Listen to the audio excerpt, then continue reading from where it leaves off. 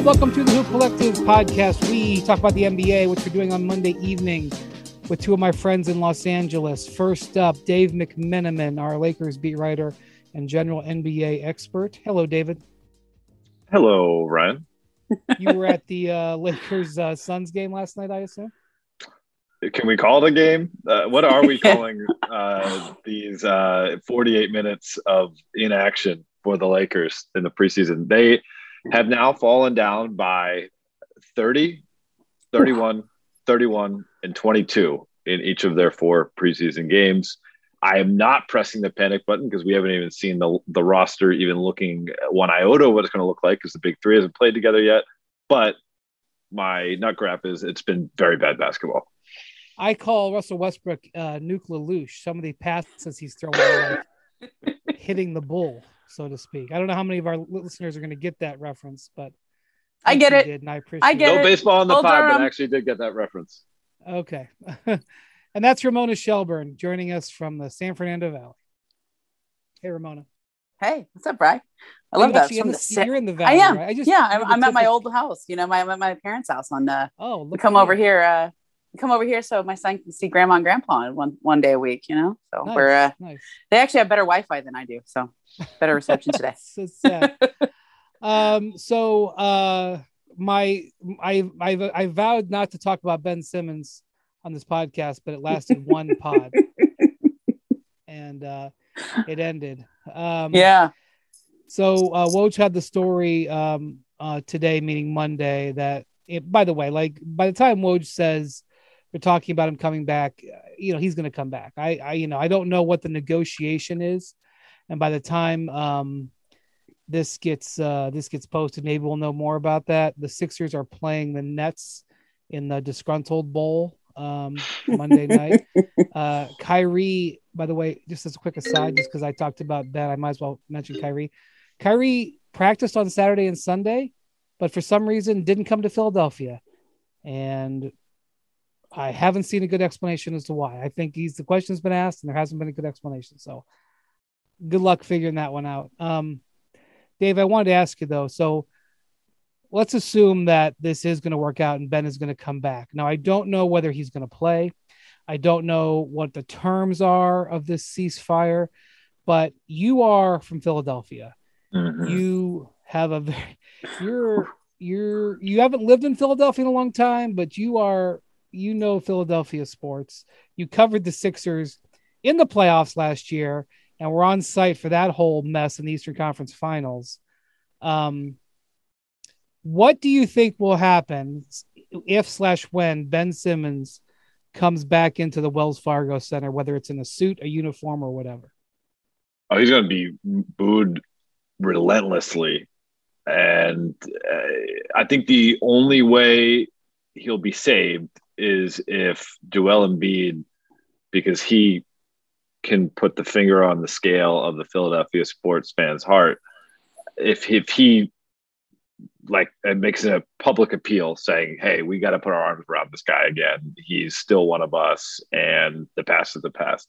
Because Embiid has been one of the ones who has been stoking the flames, dating all the way back to Game 7 against the Hawks, which is part of the reason why Philadelphia fans view Ben the way they view him right now, which is someone who can't perform in the big moments and who quit on their team. You know Joel, Ramona. You think Joel's going to play ball like that, or what do you think? I do, actually. I mean, I think Joel is a future general manager if he wants to be. He knows all about negotiation. He did his own contract this year. He knew all where the leverage points were and compared it to other deals. Like, this guy got, this 5 years max, no opt-out, no this. I mean, no trade kicker. Like, this guy knows where the Sixers are as a franchise. Like, he used to do that. Sam Hinkie would always tell stories about the 2 years that he sat out at the beginning of his career. Sam and Joe would sit there and talk about free agency. They would sit there and talk about, players. They would sit there and talk about front office moves. And so I think Joel is essentially, he's the captain of the team, but he's also a de facto member of the front office, like knows exactly what is at stake here and what needs to happen. So I think you're right, Dave. I think that is how there's two ways Ben doesn't get booed. Neither of which I think will happen. I think you get booed no matter what. But one is if Ben comes out and doesn't make culpa, right? If he comes out and says, you know what, I've thought about this. It's not you, it's me. I love Philly. I'm sorry for all this has happened. This is me needing to work on myself and my game. That I think that might help. I still think he'd get booed, but I think that would help. The other one is if Joel leans in and takes, and puts his finger on the scale, as you said, Dave. But I do think Joe would play ball. I think it's just a question of, does Ben meet his teammates halfway? I mean, a lot's been said. Joe took some daggers in there was a story a couple weeks ago about Ben's done playing with Joel and he doesn't like their style together. And that provoked an immediate response, right? As you can see, he got in front of the cameras the next day and said what he had to say. And so I think there's going to be some fence mending that's going to have to be done. But Brian, here's my 10,000 foot view of this is I don't think the peace treaty has been signed yet. I think Ben still has to get on a plane. I still think there's a few more cards that Ben and his representation can play. Let's say he shows up and says, okay, I'm here. Give me back all the fines. Give me back all that money again. Do they have to do that? He's already lost, $1 million or something, whatever. It's all added up. Do they have to do that? Do they have any guarantee that he's actually going to play, that he's going to he's going to play hard, that he's not going to have a back injury tomorrow, Yeah. So there's a few more things that can happen here. Yeah. So, I mean, if I could boil this down to 30 seconds, Ben Simmons said, trade me or else. The Sixers said, or else what? And they called his bluff. Yeah. And so I wouldn't say that Ben is folding his cards, but he's, I don't know where that goes in the poker. I got you. He's short stacked now. He's short stacked, Yeah. Like he essentially, to me, he just lost a big hand and you're still in the tournament. There's still a few cards you can play. There's still a few hands you can play. You can take a few risks. Whenever you're short stacked, you essentially just want to stay in it long enough to get a good hand and double up. All right. I think look at Ramona go here, Dave. Yeah. I think this poker metaphor is pretty good. Yeah. I generally like. I got another one for you. Yeah. I'm going to evoke the 1993-94 Disney classic Cool Runnings, where Malik Yoba's character Yul Brenner was in the bar with the Swedish team or the Swiss team, I guess. And he said, "Don't touch me or else." And then the guy said, "Or else but Jamaica, or else but." And then they fought. So, we've been fighting. We've seen the fighting between Daryl Morey and the Sixers and Ben Simmons. I don't know. There might be some bottles broken over heads before we get to a peace treaty. Well, since we keep talking about the 90s, I guess Bull Durham was in the 80s. Was it really? Gosh, that's my favorite sports movie ever. And it's so old, I guess. Wow. Perfect script. Yeah. Yeah. So JD Drew. Yep. Got drafted by the Phillies, phenom prospect, refused to sign because they didn't offer enough money for baseball. I'm going back to baseball again. And JD Drew, to this day, 3 years later, Dave, is still hated in Philadelphia. Still a villain. Actually, it's funny. I was on press row last night at that horrific Lakers Suns preseason game, and I pointed out sorry for that, Dave. Kyle Goon of the Orange County Register. Look at that sitting baseline. Scott Boras, JD Drew's agent. Why do I know who Scott Boras is? Not because I'm a baseball fan, because I still have the hate in my heart for what JD Drew did for the Phillies back then. Right. Oh, so you're saying they're going to know who Rich Paul is 25 years from now? I think.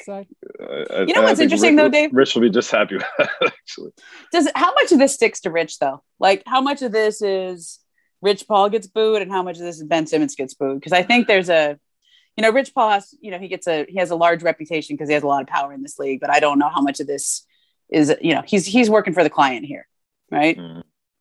Yeah, I've heard similar, and I think that's correct, Ramona. I think that's a fair read on the situation, and Rich loses money by Ben losing money. So I mean, his motivation would not be to go this route. I don't believe, other than his motivation is to help his client ultimately get what he wants.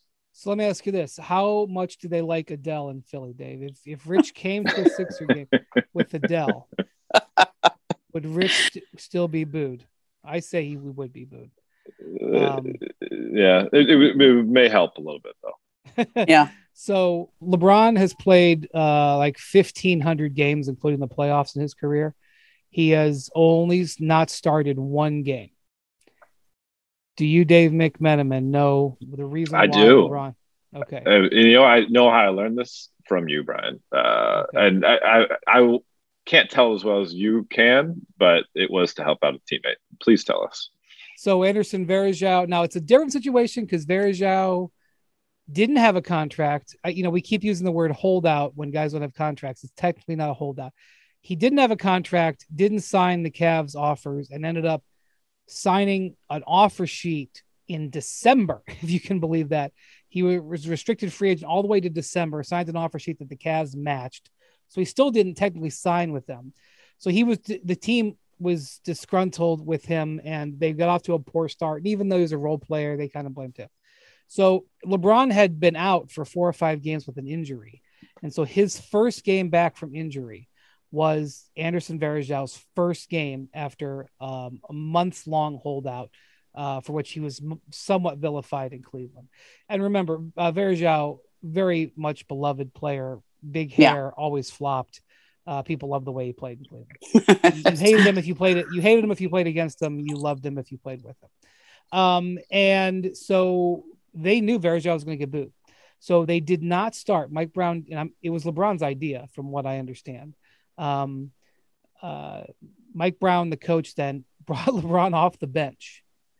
And because he had missed like a week and a half. And we were pretty surprised because, LeBron had missed some games before due to injury.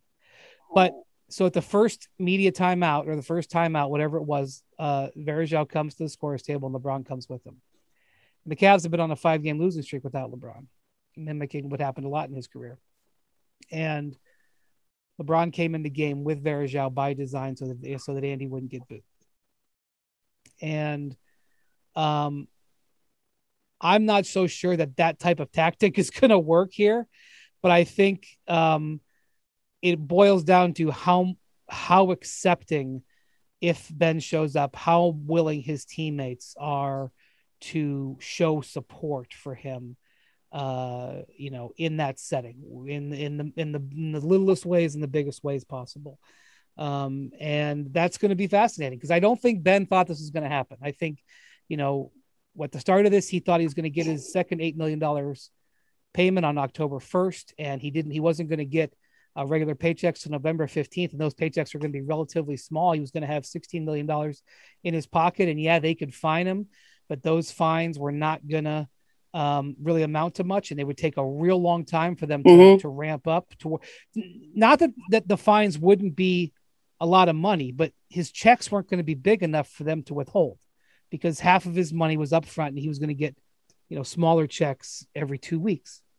That was the strategy. Well, the Sixers, and maybe this is a mistake by Ben's side, not predicting this, but the Sixers decided to hold the money, to hold the second payment, and to deduct money out of that. And Ben, within a month here, was looking at losing all that money. And so instead of not missing money until November 15th, he started missing money October 1st, and that is a 6-week span that he was hoping to really squeeze the Sixers. So I think that maneuver by the Sixers and their unwillingness or, their steadfastness in keeping their trade demands high, I think is resulted in the Sixers sort of being able to declare victory here.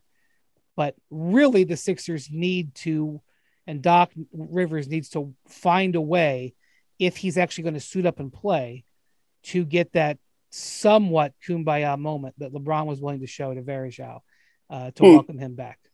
That's what I think. I don't know how it's possible, Ramona, because Ben is the type of guy who does need support, but isn't necessarily the guy who's willing to, lean into the hug, if you will. Yeah, I think that's true. But I also think you can be professional. Like, you can be in a locker room with people that he's still a really good player. And I think, even on the eve of camp, half his team was willing to fly out to LA and try to, do are we going to do a John Cusack say anything reference, or can we do the since we're going 80s or 90s movies, right? He's going to stand out there with the radio out front of his house in LA, and he told him not to come. But like, I think from a business perspective, like you can show up and be professional. You can show up and play. It's just a matter of, is his heart going to be in it? His head going to be in it? I don't know. Wouldn't he, having been professional, would have been showing up to training camp and just. Yeah, that's true. That's right. But I think players generally have sympathy for other players. Like, it doesn't matter. What's the worst thing you can do to another player? Take money out of their pocket, ruin their reputation, whatever it is.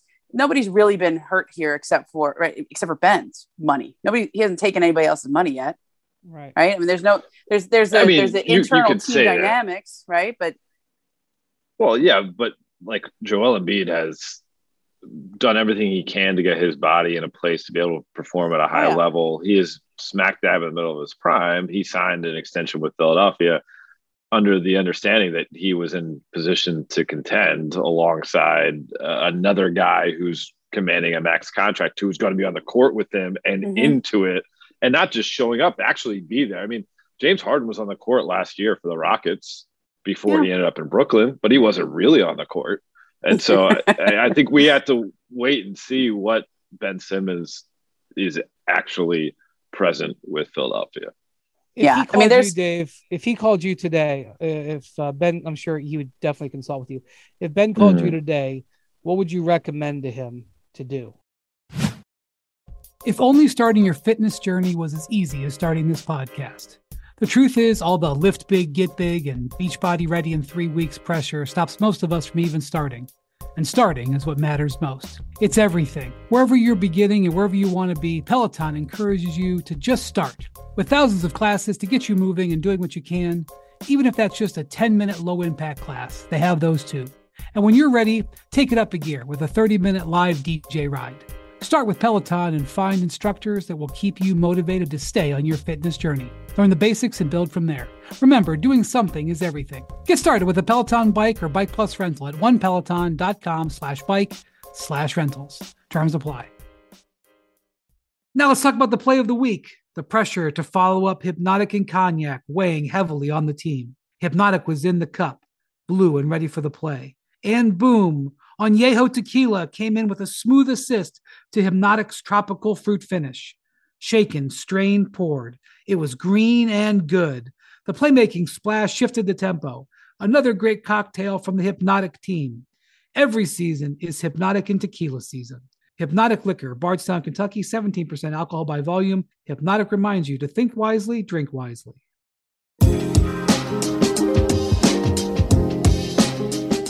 Oh, man. If your heart's not in it, then keep pushing your money to the middle of the table. I mean, his leverage was, I'm willing to miss paychecks. His leverage was, I can go all year. It's never about the money. Well, you can say it's never about the money until you actually start not getting the paycheck. And I think there was this assumption that he was, well, when he finally gets traded, he'll get the money back. It's almost, anybody who's bought a house knows what an escrow account is, right? You put a bunch of money in an escrow account. They say, okay, we'll take it out of that account. And at the end, usually it's like 6 months later. It's not even right away. It's like 6 months later. They go, okay, hey, you have $3,600 left in your escrow account. You're like, cool. Christmas came early, right? Because you don't know what was left out of the closing costs or whatever else it was. I think that's kind of what the expectation was. Well, I'm not getting the paycheck, but I'll get it eventually. And I've made enough money and I can sit and, let them keep my money. Right. And I think there was some clarity. I think it was Brian, was that you and Bobby who wrote the story? Tim and Bobby wrote that story saying, no, that's really not how the league and the Players Association are going to enforce this. It's more like when you get fined, you pay money into an account and that goes to usually NBA charities. Right. I think that's how this is going to go. And you don't necessarily get that money back. Now, some of the fines can be forgiven, but not missed game checks. So really, but with Ben, if indeed he comes back, he is giving up leverage. So if I were him and Rich Paul, I would say, all right, we're giving up leverage because of, basically probably money. What can we do? What is in our options that we can regain that leverage? And the really simplest way for me to see where he could regain leverage would be to just play awesome. Now, other people might say, and I know other people will say, that he should do the exact opposite and do the Harden. Basically make himself such a pain that they have to get rid of him. And maybe that's what he will do. You could do the Jimmy Butler, right? You could do the do the Jimmy. I don't think it's really in his in his personality, but if he goes out there and just goes full tilt. Because when he said you need me, like Jimmy did, they'll be like, actually, yeah, we needed you in Game 7 to take that wide open layup. Like that would have helped us. Yeah. So I love that we have Dave on the pod today. That's like Philly down. I love it. Every time we need the voice of Philly, I can hear the pulse of the city. It's great. Really on the Philly meter, Dave's pretty low. I mean, oh man. Well, I mean, I don't know if you guys saw this, but the weatherman on NBC 10 in Philly, Glenn Hurricane Schwartz, took some shots at Ben Simmons, which was just chef's kiss. It's Philly in a nutshell. Yeah, you could just tell I don't think the anchor knew it was coming. She didn't know what to say. She was just like, so are we going to see some sun this weekend? Well, Hannah, wait a second. I got something I got to get off my chest. Ben is paid really handsomely. He's 25 years old, I believe, and that's a lot to go through, and to struggle publicly the way he has, that has to take a huge toll. But to me, if he's made the decision that he doesn't want to be there, that's the only reason I say, carry it through, because you will be able to get it carried through. All three of us could name 3 or 4 superstars in his same salary range that we could see getting moved this season. And we don't need to name names and feed the aggregators, but we all know those names. Mm-hmm. It's going to happen at some point. And so it's gut check time. Well, but again, the way he plays that into possibility is to play great. And, sure. He's not going to, I mean, it would be amazing. It would be a movie if he came out and started raining threes. We know we know that's not going to happen, but it would be amazing. It would be kind of like trolling if he got the first possession. I mean, this is assuming he even plays. I don't even know if he's going to play, because one of the things that people in the league I talked to said is he should have held in from the start, which is show up and not play. And I'll go back. How trolling would it be if his first possession he went down and took a 3? That would be great. That would be amazing. That's when we'll really miss Mark Zumov being off the calls. I need Mark Zumov on that call. I go back to the one holdout. It wasn't even a holdout. It was just a threatened holdout. Okay. But it lasted for several months. It was Kobe Bryant in 2007. Went on every radio station in LA, went and did a million interviews and said, I'll never play for the Lakers again. I'd rather play on, was it Pluto or Mars? I can't remember what planet he said. Pluto. And Dave doesn't forget these things. No, it's important. It's a whole different planet, And I remember standing there at training camp, I think it was media day, and we're all standing in the parking lot. We used to do that. November Day, we'd stand in the parking lot and see if which cars would show up. Now they have it all blocked off. You can't go in the players area, but you stand there, and is Kobe going to show up? And all the cameras are standing there, and he actually showed up, and he was there for media day. And later on, we kind of got the blow by blow of how Dr. Buss basically said, hey, I know you want to be traded and I understand your request, but we can't get anything of value for you that is anywhere close to what we need. And, they had that trade for Chicago with Chicago for Luol Deng, and the Lakers, Kobe always would say, I was looking at property in Chicago. I was looking for houses there. He was that far. He really thought that trade would happen, but the Lakers held firm and said, we just can't do this. I'm sorry, but we're going to look for a trade in season to upgrade the team around you. And you just got to be patient. And he showed up for work. Get Luol Deng a decade later, don't you worry. For a whole lot more. Not a whole lot worse contract. He's still on the books, by the way. He won MVP that season. Think about that. He won MVP that season. I know. Of all the years he played in the league, that's the year he wins MVP. Yeah. I mean, Daryl Morey's Aaron Rodgers reference might be, it might end up being true. I mean, it's not when he said it, it was kind of wishful thinking, but it's also not unprecedented. And I've seen it. Like Kobe showed up, and then he went through camp.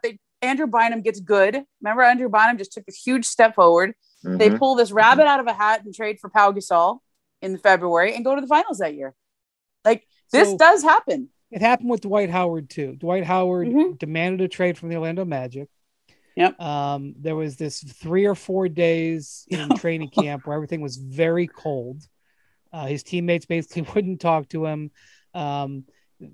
Nowadays, like the media apparatuses of the teams protect players under duress. They like Kyrie probably won't talk to the media for 6 to 10 weeks. And it's allowed by the NBA because in Adam Silver's NBA, players do whatever they want.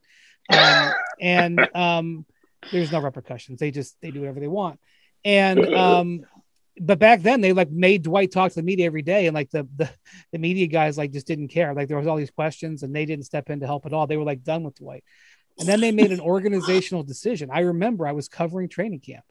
They made an organizational decision. And let's just say that even though it was a long time ago, I don't want to reveal exactly what happened. Let's just say I was pulled aside and told, we are not trading Dwight Howard. And everything changed in that one day. And I don't think it was Dwight's decision. They just were like, hey, Dwight, by the way, we're just not going to trade you right now.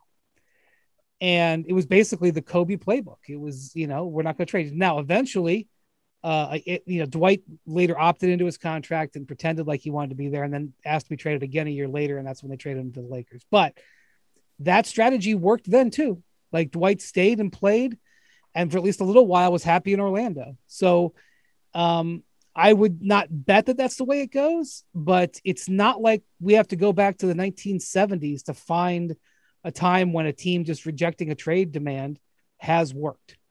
And in Kobe and Dwight's case, they didn't hold out. They didn't have their teammates publicly going after him like this, but I'm not betting that it would go this way again, but I do think that there is some path, especially if he plays well, where this could fade to the background, at least for a little while, and take some of the pressure off. And he takes the pressure off by A, playing, and B, playing well. And ask Markelle Fultz about stuff falling to the background in Philly. I don't know. I don't see it. Well, that's what I wanted to ask you about, David. Maybe you're probably right. You're probably right. But if he goes out and has I don't think he's going to be able to start the season, but let's just say he comes and plays in 2 weeks and he has a triple-double in the first game and they win. Are you saying they're going to still boo him at the end of the game? No, I agree. Winning cures all. It's a cliche, but it's so true. And we've all seen it on teams we've covered. All right. So before we go, I wanted to ask you guys a bit about the drama already hitting the Lakers. And I'm not talking about their record in the preseason or Russell Westbrook's turnovers, which are heading towards quintuple double territory. They announced today that Talen Horton-Tucker is having surgery or had surgery on his thumb. Now, one thing I'll say about this thumb ligament, it's a common basketball injury. It been happening to guys for decades, and it's typically a 6-week injury. Maybe, depending on the tear, it's 4 to 6 weeks. Dave, did they announce a timetable for return? No, they have not. I heard it being framed as a minor procedure, and one estimation was in that time range you just mentioned. Now, yeah, of course. Yeah. Since when is there degrees of surgery? There's surgery, I love that term. Minor surgery. Yeah, right. I love that term, minor surgery. But yeah, I don't think there's any reason to start looking at like, oh, we're going to lose him for the season or anything like that. There's opportunity if you want to go glass half full and say, well, they had a bit of a redundancy at the wing anyway. Now there's opportunity for redundancy is one way to put it. Another way to put it is they threw a lot of stuff at the wall and hoping a couple stick. Right, there you go. But that's why you have you field 14 guys to play 5 positions at any one time, and there's going to be the opportunity to, now you get Ken Bazemore more minutes. Now you get be it Kendrick Nunn, be it Wayne Ellington, because Talon can play the 1, 2, and the 3. He plays the 1, 2, and 3. So Ramona, so it's not just losing Horton Tucker for 4 to 6 weeks. Let's just say 6 weeks, I think. It's also that Trevor Ariza it's his 2 surgeries now for Laker wing players in the season. Ariza had ankle surgery, again, minor ankle surgery, right? But this is a guy who's like 36, 37, has barely played the last 2 years. Maybe he'll be fine, but that's 2 surgeries on Laker wing players. Is this something or nothing? I mean, what do you think? I mean, Dave wrote this in his news or two, but Malik Monk's out with a groin injury, right? I mean, that's another week. Those were supposed to be the young guys who were supposed to spell the old guys, right? Like that was the part of the point of this roster was, okay, we have a lot of old guy veterans and, they all keep themselves in really good shape, but generally speaking, older players get hurt more and they need some load management. So the young guys who are supposed to play all these minutes are out. That's problematic. But I also think I was just disappointed to read it for Talon because I know this was a big early season for him. They have a pretty favorable schedule. Wouldn't you say, Dave? Their first 10, 15 games. After the first 3 games, first 3 games are all kind of tough, but then they have a runway where they can stack up some wins. Yeah, there's like 5 or 6 games, a couple against the Thunder, the Rockets. There's like last year. Awful. Yeah. Awful. They're not insulted if you say that, Brian, either. No. I think there was this beginning part of the season where like Talon Horton Tucker is really good, but he also needs more seasoning. And this part of the year would have been a good time to get that. Like this would have been a good time to say, all right, you go out there and play 38 minutes in those 5 games, like just give him a lot of room. And it's just developmental time that he doesn't get to have. And especially early in the season when they could really use it. Cause the point of, Talon is not just for this year, but if you're on a team like this, it's hard for a young player to get a lot of minutes, especially meaningful minutes. So these would have been, but he has to, he was going to be a starter, right, Dave? I mean, he's going to be a starter. I'm not saying with the degree of certainty you say. I think at some point in the season he would have been a starter, but I'm not sure they decided on him opening night. Could be. Yeah. I would just say that here's the thing that I've been saying, and Dave, I'll see if you agree with me. I've been saying here, I'm not judging the Lakers till Christmas, and I might even push that back. We're in lockstep on that. Okay, so all I'm saying here is, let's say the Lakers. I mean, they look sluggish because they haven't had time together. I get it. Like, let's say even with that easy schedule, let's just say now they're banged up.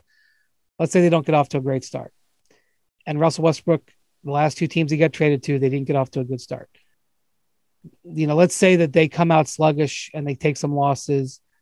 And then next thing you know, people are talking about Frank Vogel. And I'm just saying, like, it's almost like it should be an imperative issue to the Laker nation. Just take it easy with this team, because you got Melo coming out and saying stuff like, if we don't win the title, it would be like the 2004 Olympic team losing, to losing the gold medal. And I was just like, I would just stay away from stuff like that. Because I just don't, they're posing for these photos with the 6 Hall of Famers. And it's just like, oh my gosh, the super team. And I'm just like, everybody take it easy. I mean, Ramona, what do you think the vibe is there? Do you think that people are really expecting them to come blasting out of the gates? Or do you think there is a realistic understanding about how tough it is going to be to put this together? We're talking about the same Laker fans, Brian? I know, that's what I'm saying. I can see what's going to happen. I can see what's going to happen. Laker fans think they're never going to lose. I mean, right. And they're very excited. I mean, and I actually think I read Melo's quotes a little differently. I think he is very excited to be on a team that has a chance to win right now.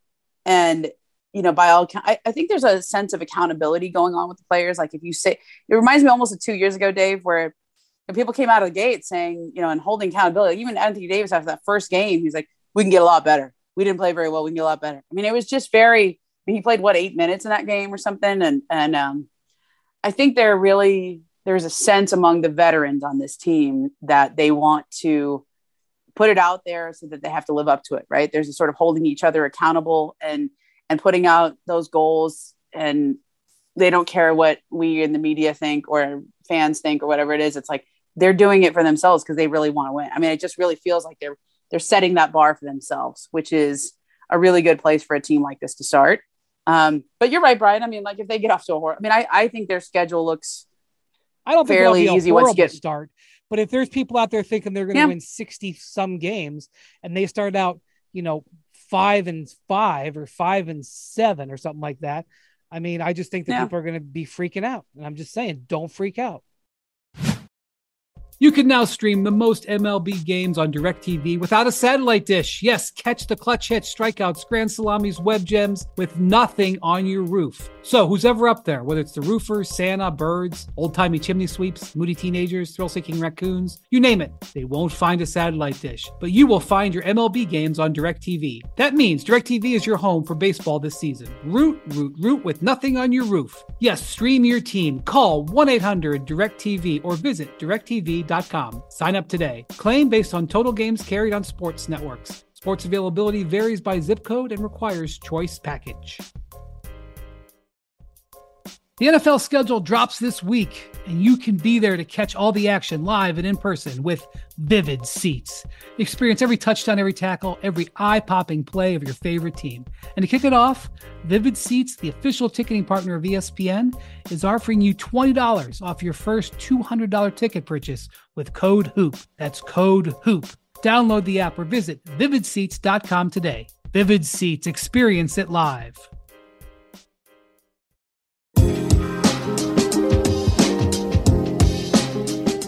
Yeah, I mean, this should be something that is granted to LeBron James at this point of his career, where we've seen him be 19 and 20 in his athletic prime with the Cavs. We saw him be 8 and 7 in his first year of the Heat, 9 and 8. We've seen this. It's going to take some time. Obviously, he's found out ways to get teams to the very top of the mountain, if not one step away being in the finals. And so I have patience with it. I think the bigger challenge is on Frank Vogel's doorstep, because he likes to say it's a good problem to have, but he does have redundancies at some positions, and the guys are saying the right things about wanting to be here just to be a part of it and figure it out as a group. But let's say Trevor comes back healthy and they're winning. Like, is there a role for Trevor Ariza? Is that window closed? And I'm not trying to single Trevor out. Any one of these players, if they have a time where they get hurt or they go out of the lineup, or Frank finds a group of 9 that works and you happen to be number 9.5, you might not play for a couple of weeks. And last year, a team coming off the NBA championship, a team that had all the confidence in the world, they had issues with several players on their roster who felt like they should have been getting more playing time or get a bigger role. And it led to, some tension with that group. And what I would say too is, like last year with the Lakers, I think they just started on a bad foot. One, everybody was cranky because they didn't get enough of a break. But 2, like the trade for Schroeder, where he immediately, the first thing out of his mouth is, I'm going to start.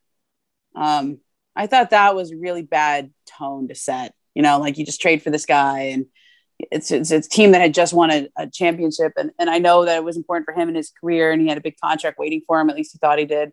But that was not the spirit that the team had the year they won, right? Like, the year they won, they had Dwight Howard on a non-guaranteed deal, which was his idea, so he could prove to people he was serious about doing all the little things, doing all the rebounding, defense, and just not worrying about his playing time. You just had guys who really bought into their role. And then they went out and upgraded talent-wise, but they got Marcus Gasol or Andre Drummond later in the year, where those are proud veterans who've started on every other team they've been on, and it's really hard to put them in a position where, like, it was sort of 2 out of 3, right? So it was going to be 2 of the 3 centers every night. So it was going to be Trez and Gasol, or it was going to be Drummond and Gasol, or Trez and Drummond. And well, yeah. If it was that was not your, yeah. Harold took what he thought was a below market contract to go, win a title with the Lakers and then get paid, and neither happened. And, right. He was, they didn't play him that much at times. So, and sometimes I think that's just the individual players involved. Sometimes I think they just, you don't have the same hunger and the same self-sacrificing nature when you are coming off a title. The other side of it is it was a COVID year, so there's not a lot of time for team bonding. There's not a lot of time for connecting and smoothing that kind of stuff out like you have this year. It's just, that was a bad year. I mean, Dave, doesn't it feel like if you close your eyes, the overarching feel, I completely agree with you. Yeah. The overarching feel, that's how you sum up that year. There's alchemy to every roster. And Phil Jackson word. I like that. Sounds like that's a Zen master word. I think this team has the potential to have all the pieces fit, but that's a heavy lift for their head coach. And for his sake, I hope there continues to be buy-in, because this is not going to be a linear process for this team. They are going to have a sinusoidal run, and I think they have a very good chance to hit their stride. And I think that their main competition in the opposing conference is all over the map as well. And so they should have that, like, go to bed at night, I play for the best team in the NBA type of confidence. But they're going to have to work to actually have that come to fruition. And what do you think the vibe of the team is right now? I think it's a little laissez-faire, which I think is okay. LeBron and Russ have both basically scoffed. That's a classic veteran team thing. Yeah, they scoffed at the notion that there could be anything to worry about before they've actually played a real game, which generally I am in complete agreement with. But it doesn't mean that this team has an easy path. It has, a wider window for error than some of the teams LeBron's played on. It's gone far. But, with all the potential, there are also pitfalls that you could point to, and we'll have to see how it plays out. I mean, you need luck on teams that win championships too. And so far, luck hasn't been on their side with these early injuries. Yeah. Okay, well, thanks for the LA viewpoint, guys. Ramona and Dave. Thanks for listening to Collective. We will be talking to you later this week.